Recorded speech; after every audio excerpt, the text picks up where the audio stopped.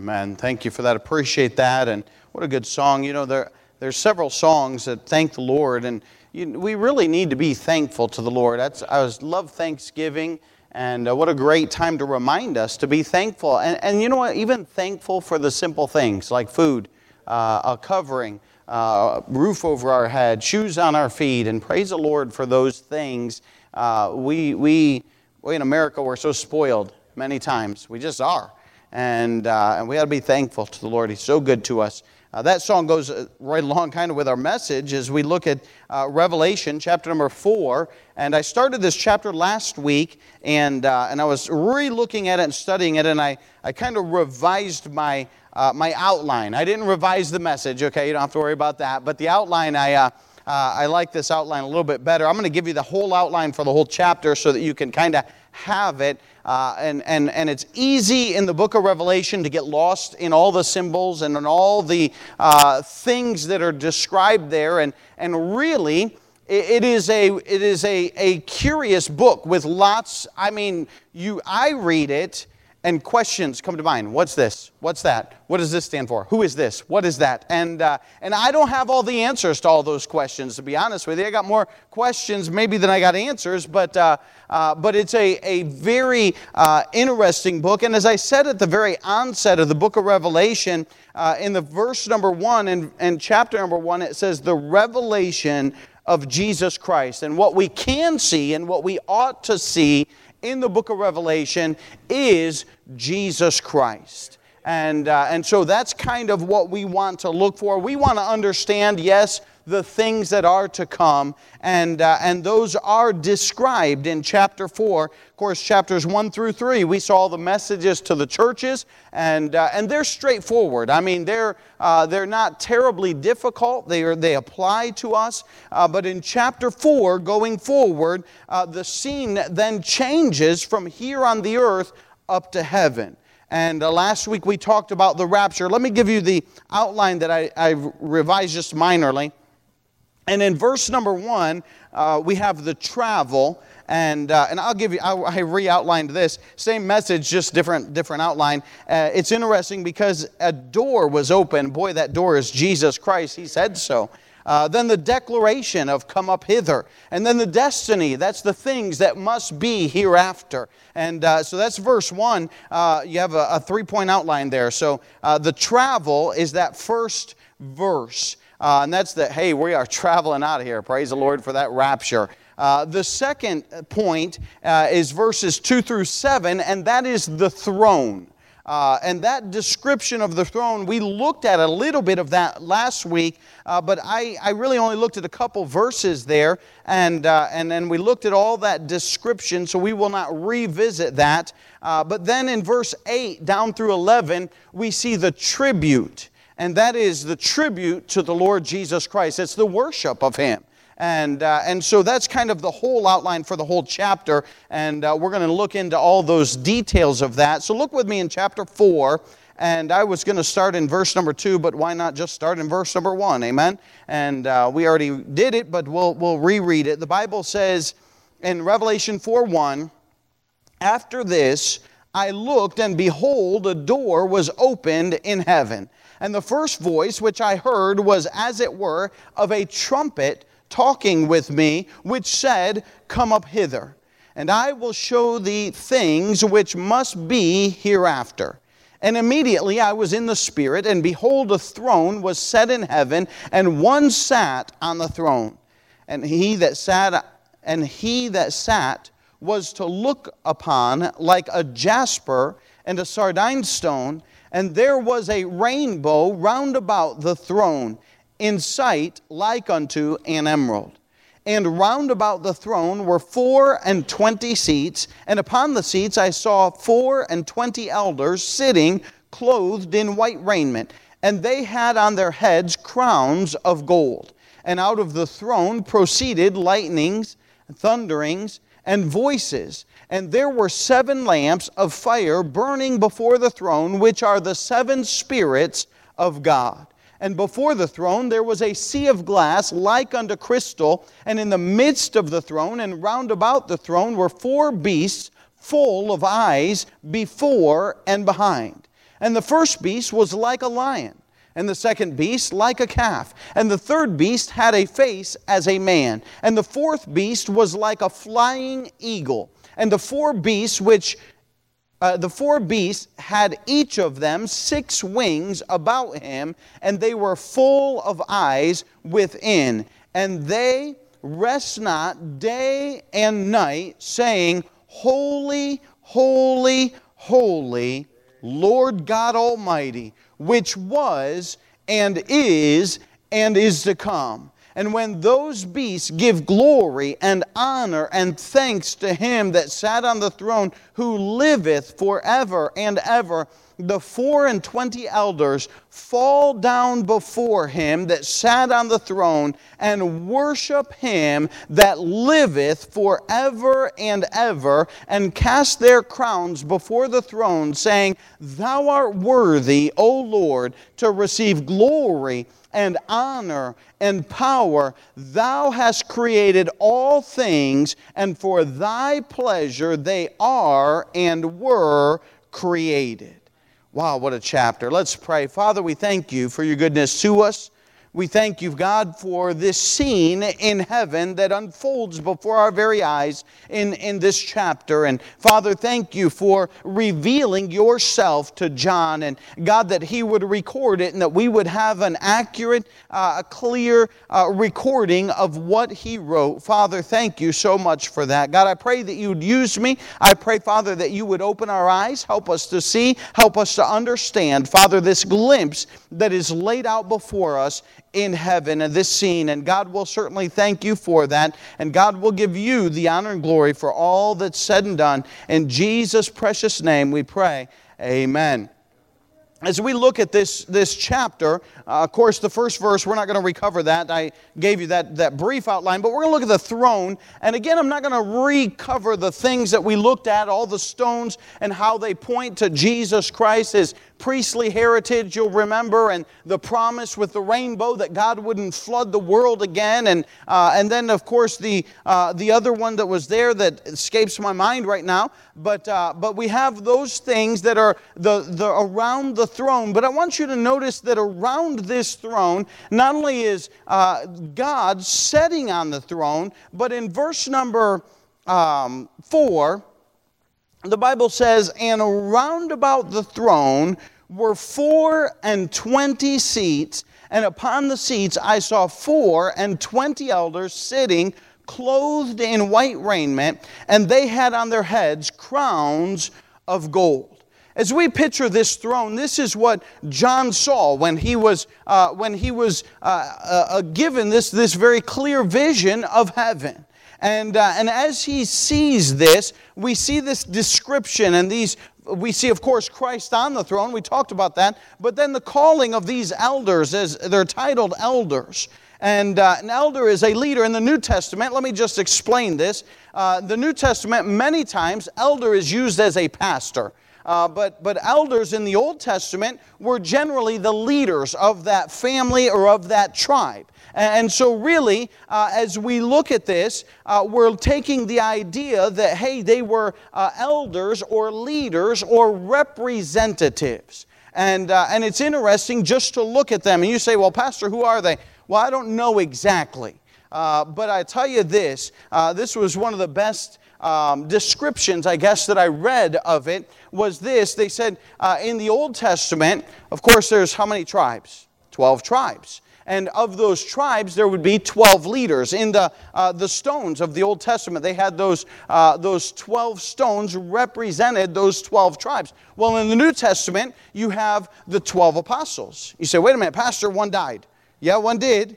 And then he was replaced. You remember that. And we've talked a lot about the apostleship of Paul and how I believe God used Paul as the apostle, and he would make up that 12th apostle. And so I don't know, and I'm not saying dogmatically this is exactly how it is. I'm just saying it is curious, and it fits very well that there's 12 tribes, 12 apostles, and therefore 24 that would merely be representatives of Christians, both in the New Testament and Old Testament, that are saved. And I don't want to get lost in the weeds. I mean, there's a whole lot you can cover on that. But just understand, hey, that's the count of those 24.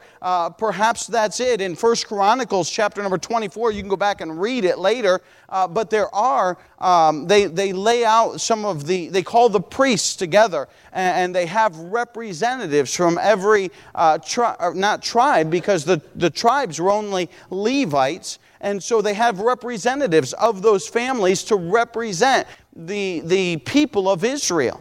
And so it is kind of foreshadowed, even in the Old Testament, of things that were to come. And so we just see that there are 24 elders that are sitting around the throne.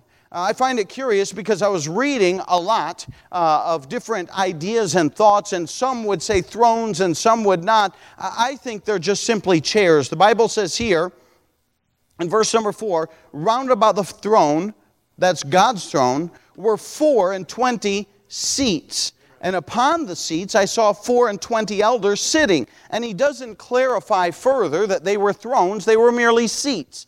And so I would not elevate these guys to a place of being priests or kings, maybe would be a better term. But they were sitting in seats. But I will say this, it is curious they're sitting close to the throne of God. And that represents a spirituality that is there. And the fact that they are close to God. And that is certainly an interesting thought. I want you to notice their clothes. Because the Bible mentions it. They're clothed in white raiment. Listen, white raiment stands for purity. There's no doubt about it. Isaiah 1:18 says, "Come now, let us reason together, saith the Lord. Though your sins be as scarlet, they shall be white as snow. Though they be red like crimson, they shall be as wool." Praise the Lord for the purity of the blood of Jesus Christ. You know, from an artistic standpoint, it doesn't make sense to us. God's color scheme is a little different than ours.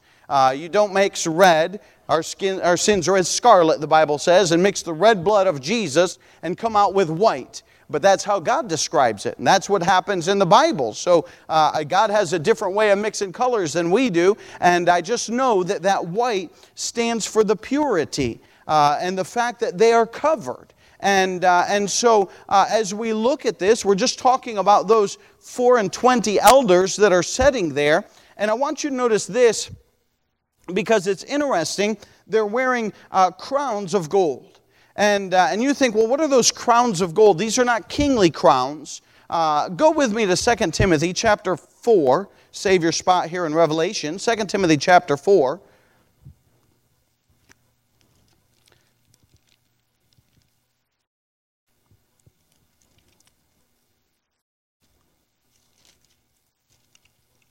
Second Timothy chapter 4.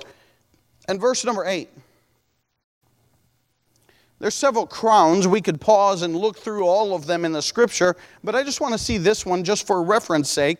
But there's several crowns that a believer can receive, and one of those is for loving His appearing. The Bible says here in 2 Timothy chapter 4 and verse number 8, the Apostle Paul writes, and he says, "Henceforth there is laid up for me a crown of righteousness, which the Lord, the righteous judge, shall give to me at that day, and not to me only, but unto all them also that love His appearing."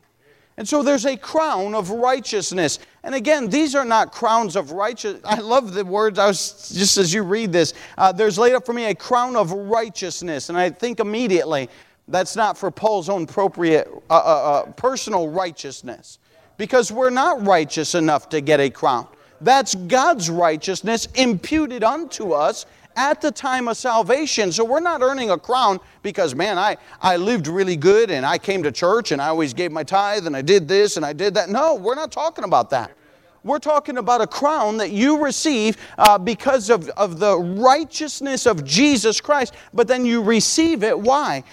Because he says here, shall give me at that day, and not to me only, but unto all them that love His appearing. Hey, those that are looking for the coming of the Lord Jesus Christ and listening for that trumpet and saying, hey, maybe today is that day. Maybe this is the time. Hey, maybe He's going to come, and we're waiting and we're anxious and we're saying, hey, even so, come Lord Jesus. We're waiting for that. And He says, hey, unto them is given a crown. And so praise the Lord. There's some crowns that are going to be given out in heaven. Hey, listen, these 24 elders have a crown that is on their head, a crown perhaps of righteousness because they loved His appearing. Perhaps another crown. The Bible talks about other crowns that we can earn, we can have rather, and that will be given to us. And so I'm just saying that it's interesting. He says, at that day. Well, this appears to be that day. Sometime between the time they arrived and the rapture and this scene unfolding, there were crowns that were given out. And so we see those crowns of gold that are on their head. Look with me at the verse number, that's verse number 4. Look with me down at verse number 6. We're talking about the crown. This is, or the elders rather, they are around the throne. We're talking about the description of the throne. I want you to notice as well in verse number 6, the Bible says, and before the throne there was a sea of glass like unto crystal. And I don't know what all that means. You can dig into that. But I know this, that there is a clear sea that sits there before the throne. You kind of picture it. You're getting a glimpse. I hope that you're getting a glimpse of a throne that's setting in heaven. And perhaps there's 12 over here or 12 over here, maybe off to the front, or I don't know exactly. Maybe they're sitting behind them in a choir loft. I don't know exactly where they're placed. I just know that there's 24 elders that are representing Christians of all times, and they're there before the throne. And then there's this crystal sea that sits there. And look with me in verse number 6 as well. We get down there, there's 4 beasts, the Bible says. And in the midst of the throne, and round about the throne, were 4 beasts full of eyes before and behind. And you say, boy, what are those beasts? And I don't know. Isn't that helpful? I told you I don't know all of it. But we're going to look at it, we're going to describe it. But I do know this, that they are there, and they represent several things. Look at what it says. Somebody wrote this. They said there's 4 of them, possibly from the north, east, south, and west, covering all sides of God. But it seems like the elders are sitting a little far out. Maybe these beasts are right here and here, and then the sea of glass would be before them. I'm just trying to help you picture what this would look like if we're looking at this great scene that would unfold. And those creatures, look at the verse number 7 as it explains what they are. And the first beast was like a lion, and the second beast like a calf, and the third beast had a face as a man, and the fourth beast was like a flying eagle.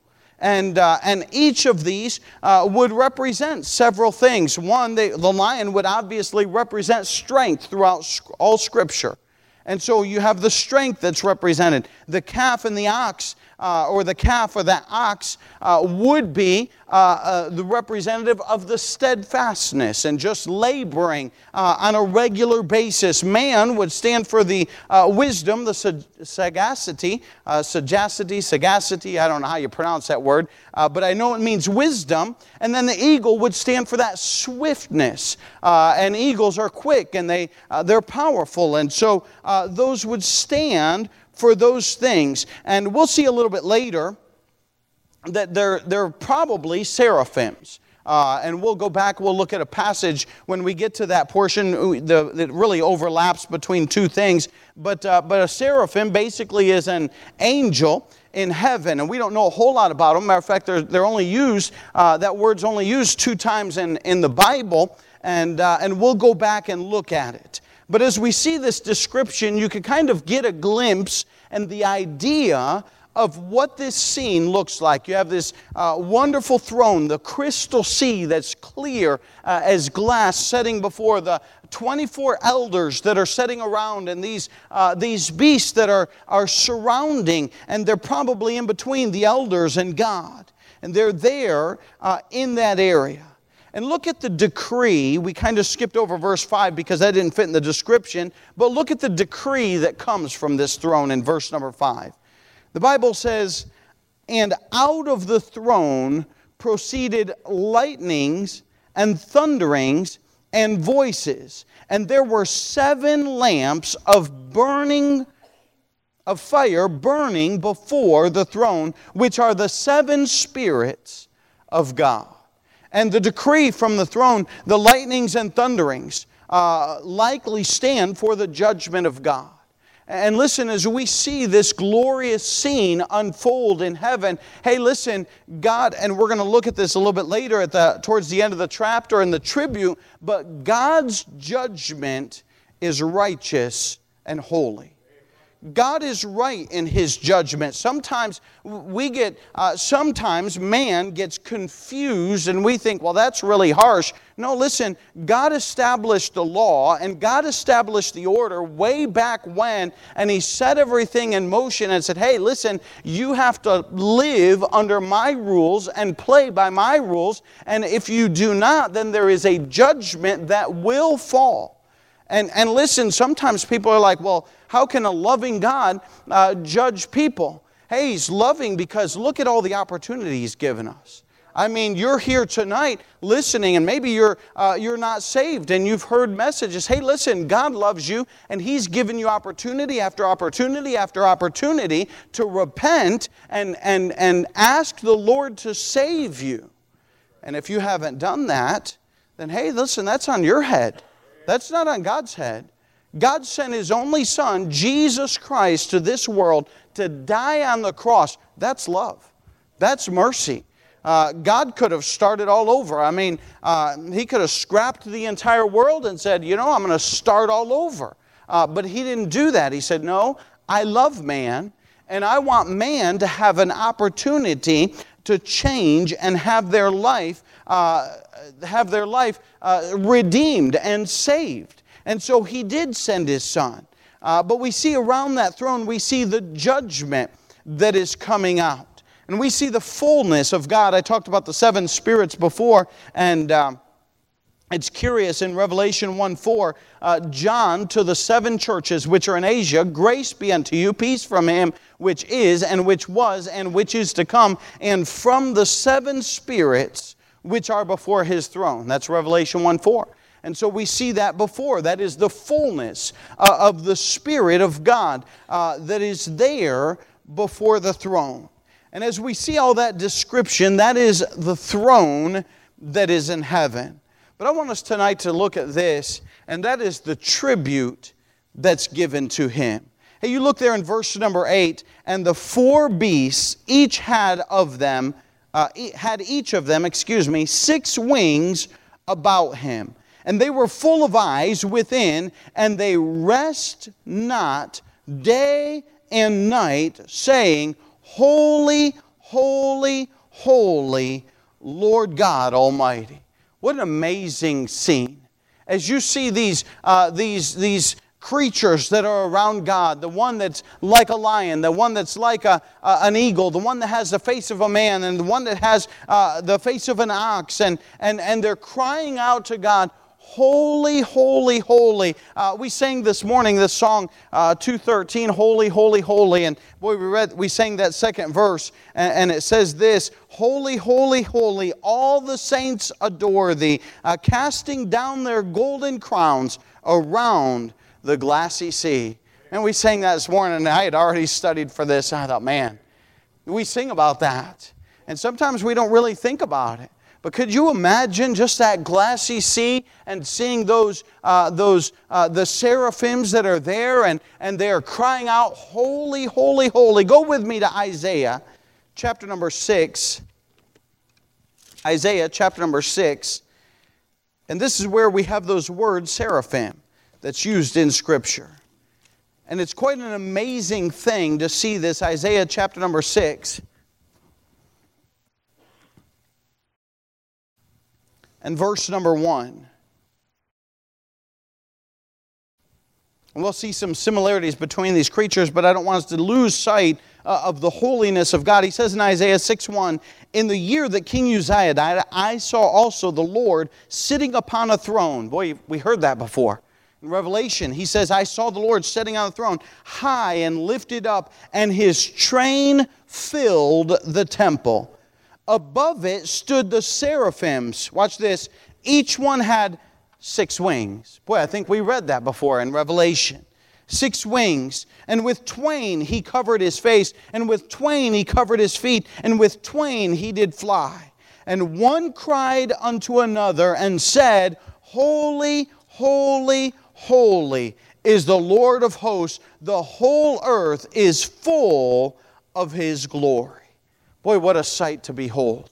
Isaiah saw this scene in heaven of the seraphims that were standing around. We don't have all the description. Matter of fact, he said the seraphims covered his face, but John was allowed to see the face. And one had a face as of a lion, one had a face as of a man, one had a face as an oxen, one had a calf, one had a face as of an eagle, and he was allowed to see the face, but they had 6 wings nonetheless, and they were saying the same thing, "Holy, holy, holy." Man, when you realize the holiness of God, and you realize, boy, it makes you appreciate so much more God's love for us. I can't remember what preacher it was, but I heard a preacher, and I want to say it was even right here at our church, maybe a couple years, maybe 5 years ago or so. He was preaching, and he said, God's love for us is like, man, going to a dumpster and pulling out something and cleaning it all off. And you think about it, how holy God is and how righteous God is, and coming to earth to save and redeem us. Boy, there's a lot of similarities. And we see that holiness in heaven, that God is holy, sitting on his throne, thrice holy, that they would cry out, "Holy, holy, holy." This is the same scene that is unfolding before John, and you can't go to heaven and you can't be in the very presence of God without realizing how truly holy and righteous God is. Boy, it makes us feel so insignificant and so small to behold the very holiness of God. Matter of fact, if in Isaiah, you notice what Isaiah said. He sees the holiness of God. He's impressed immediately with how holy God is. The next thing he realizes is, "Woe is me, for I am a man of unclean lips." And you just can't help but realize how holy God is and how unholy we are. And these seraphims are there crying night and day. Look at what it says there back in Revelation chapter 4. "Holy, holy, holy, Lord God Almighty." Boy, God's power is inexhaustible. I can't fathom that. I mean, I will go until I fall asleep. This past week we've had our family in, and we've just been going, and man, I just sit down on the couch, and maybe I'm going to catch a game or something, and man, I'm sitting there for a little bit, and I'm gone. And I'm like, wake up, and I'm like, was I out for very long? And they're like, well, half the game's over, Dad. And I'm like, was I snoring? Not too loud. We need rest. Hey, listen, we can't imagine God's infinite power that He draws from. Almighty. He's not lacking power in any regard, because He is all-powerful. He is almighty. He never gets worn out. He never gets tired. He is all-powerful God, and they proclaim that. Holy, holy, holy, Lord God Almighty. And then notice this. They say, which was and is to come. I have a hard time wrapping my head around all of that. Because I tell you what, I was born into this world in 1975. That was last decade. It's not really that old. I was born. I have a starting date. Shane Rice came and I got a birth certificate. It's got my name on it and this place. And I was born into this world. And you know what? Probably someday, if the Lord tarry is coming and I'll pass from this earth, you know what? I'll have a death certificate that'll have a day at the end of my life here on earth at least. But we know that eternal life will last forever. That's the difference between, that's everlasting life. We have a starting point, but our life will last forever in heaven and for all of eternity. But God doesn't have a starting point. Man, we have a hard time understanding that. But they proclaim that, which was and is to come. In other words, He'll never run out. He is eternal. These are the seraphims that are saying this. They're proclaiming the holiness and the power and the everlasting or eternality rather of God that is sitting on the throne. I want you to picture that. Just imagine that scene as it unfolds. Look at what happens afterwards. The Bible says there in verse number 10, go to verse number 9. And when those beasts, those seraphims, which cried, Holy, holy, holy, Lord God Almighty, and when those beasts give glory and honor and thanks to Him that sat on the throne, who liveth forever and ever, the 24 elders fall down before Him that sat on the throne and worship Him. Those seraphims, those angels, they're crying out night and day. And they're saying, Holy, holy, holy, Lord God Almighty. And when they do, those 24 elders, which were seated in seats that are close by the throne, the Bible says they fall down and they worship Him. Hey, there is something to being bowed down to the Lord God. They probably honestly fell prostrate, completely face down on the ground in the presence of Almighty God. Listen, that happens in the Old Testament. You find when God comes, those people, man, they lay flat down. Why is that? Because there's something about just being out of reverence, bowed down humbly and completely before God in His holiness. I was reminded of Philippians chapter 2 and verse number 9, talking about the Lord Jesus Christ. The Bible says, Wherefore God also hath highly exalted Him and given Him a name which is above every name, that at the name of Jesus every knee should bow, of things in heaven and things in earth and things under the earth, and that every tongue should confess that Jesus Christ is Lord, to the glory of God the Father. That verse is so clear. Hey, listen, that every knee, not just the ones in heaven, that these elders are bowing down before God. Not just those elders, but the things that are in earth as well. And listen, the things that are under earth, hey, those things that are in the deepest pits of hell, hey, listen, every one of them are going to have to bow and acknowledge that Jesus Christ is Lord of all, to the glory of God the Father. Hey, man, what a wonderful scene as these elders fall down before God. And listen, as they're laying there on their faces before God, listen to what they say in verse number 10. It says, they fall down before Him that sat on the throne and worship Him that liveth forever and ever, and cast their crowns before the throne. We get that idea. Hey, we're going to cast our crowns at His feet. Man, that's what's going on in this scene. They're taking those crowns and they are casting them before the Lord Jesus Christ, saying, hey, you're worthy of our worship. You are the one to be worshiped and adored. The things that they say is kicked off by those seraphims that are saying, Holy, holy, holy, Lord God Almighty. And then these elders bow and they begin to worship, and they're worshiping the Lord Jesus Christ. But then look at in verse number 11, it says, Thou art worthy, O Lord, to receive glory and honor and power, for thou hast created all things, and for thy pleasure they are and were created. Listen, not only are they worshiping, but they're worshiping why? Because He is worthy of our praise.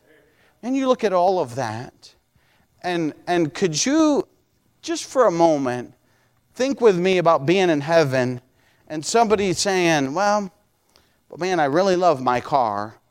I really love my motorcycle. Nobody's going to be thinking of any worldly, earthly possessions whatsoever, because you're in the very presence of God Almighty.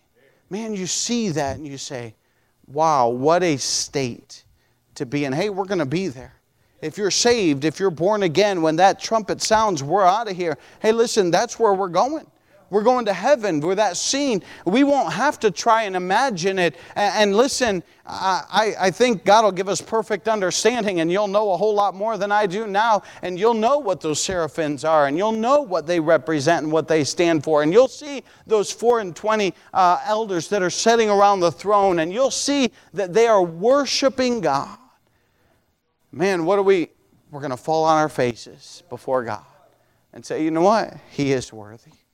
He's worthy of everything. And I could just imagine all of us thinking, I wish I had done just a little bit more. Because He's worthy of everything. Everything that we do, everything that we give, every ounce of breath that we breathe and songs that we sing and time that we dedicate to Him, He's worthy of every bit of it and so much more. Praise the Lord for the tribute that is given by the seraphims, the elders, as they worship, and then they recognize that He is worthy of all of it. As we stand to our feet with our heads bowed and our eyes closed, and I know it's a little bit different going through the book of Revelation. There's a lot there. There's a lot of teaching. But just imagine, it is the revelation of Jesus Christ. We're being revealed to Jesus Christ as He sits on His throne in heaven. What an incredible scene. What a great opportunity that we would praise Him and worship Him for His righteousness and for who He is. Father, we thank You that, God, You would love us. God, that You'd come as a sacrifice and shed Your own precious blood on the cross of Calvary so that we could be saved, so that we could be born again. And God, that as we see this small glimpse, and God, with our very limited capacity of understanding as we look at all of this, God, thank You for the glimpse that You give us of heaven. And Father, for this wonderful scene that unfolds. And these elders that are before You, that are casting their crowns at Your very feet. God, what a wonderful scene. What a wonderful place. And God, I pray that as we think about eternity, as we view this scene unfold, God, may it make us fall in love with heaven just that much more. And not love the earth and not love the world that much more. God, I pray that You would speak to each and every heart.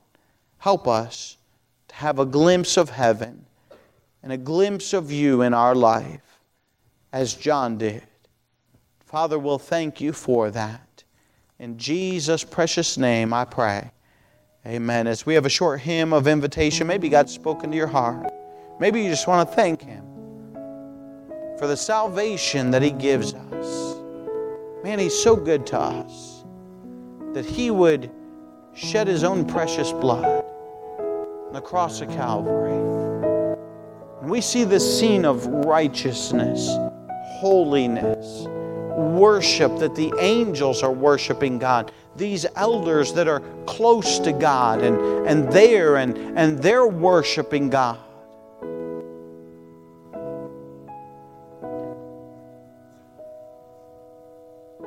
What an incredible scene.